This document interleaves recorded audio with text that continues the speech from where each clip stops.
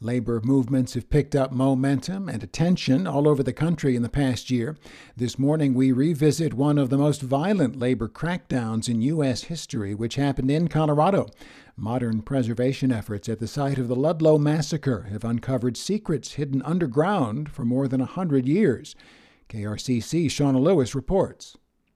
In 1914, Southern Colorado coal miners were on strike to fight for safe working conditions and fair wages. On the day after their Greek Easter celebration, bullets flew through the sprawling United Mine Workers Ludlow tent colony. To escape the violence, 4 women and 11 children climbed into a hole dug in the ground beneath a tent. Then, company thugs torched the encampment. My grandmother and another woman were the only 2 people that walked out of that pit alive. That's Mary Elaine Petrucci from a 2014 KRCC story. She says the others suffocated in the cellar as the tent colony burned. A total of 21 people died that day. Now, a solemn granite monument stands on the windswept prairie near the mountains. Near the memorial's base, there's a heavy metal door covering concrete stairs leading into what was the cellar. It's a sacred ground to me. The UMW's Bob Butero says the Union erected the monument in 1918, and soon after, they lined the walls of the earthen pit with concrete.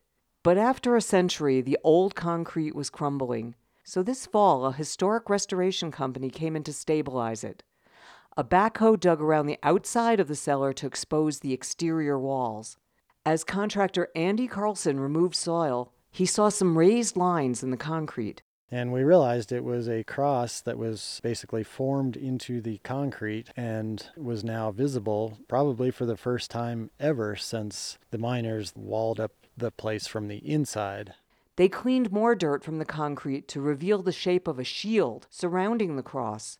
Impressions of symbols that had apparently been carved into the original earthen walls of the cellar. It just made this amazing sight to have this little structure with a cross on it. It almost looked like it was a chapel of some sort. Butero stands inside the old vault walls, now encased in new concrete. And as you can see, no evidence of the cross or anything on here. So that was all on the other side. And if we would have never excavated it, it would have never been exposed.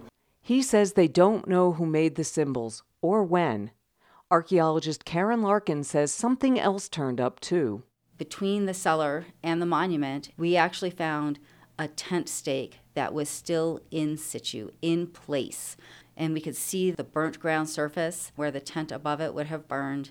That tent stake would have been holding down the tent that covered the cellar, the death pit where the women and children were killed.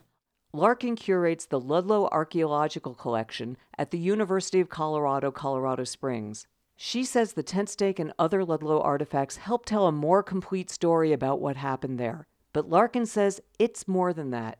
This tent stake, even though it's not an animate object, was here and witnessed this event, right? So it's a tangible reminder of this terrible event. Although Butero says the strike failed to change much in 1914, it got the nation's attention on the deadly working conditions in coal mines. Eventually, safety regulations are put in place along with fair wages. All of that was what these people died for. I stand on these people's shoulders for mine and health safety. The archaeologists, historians, and the union photographed the symbols before enclosing it with new concrete, covering the symbols again, this time forever. Shauna Lewis, KRCC News.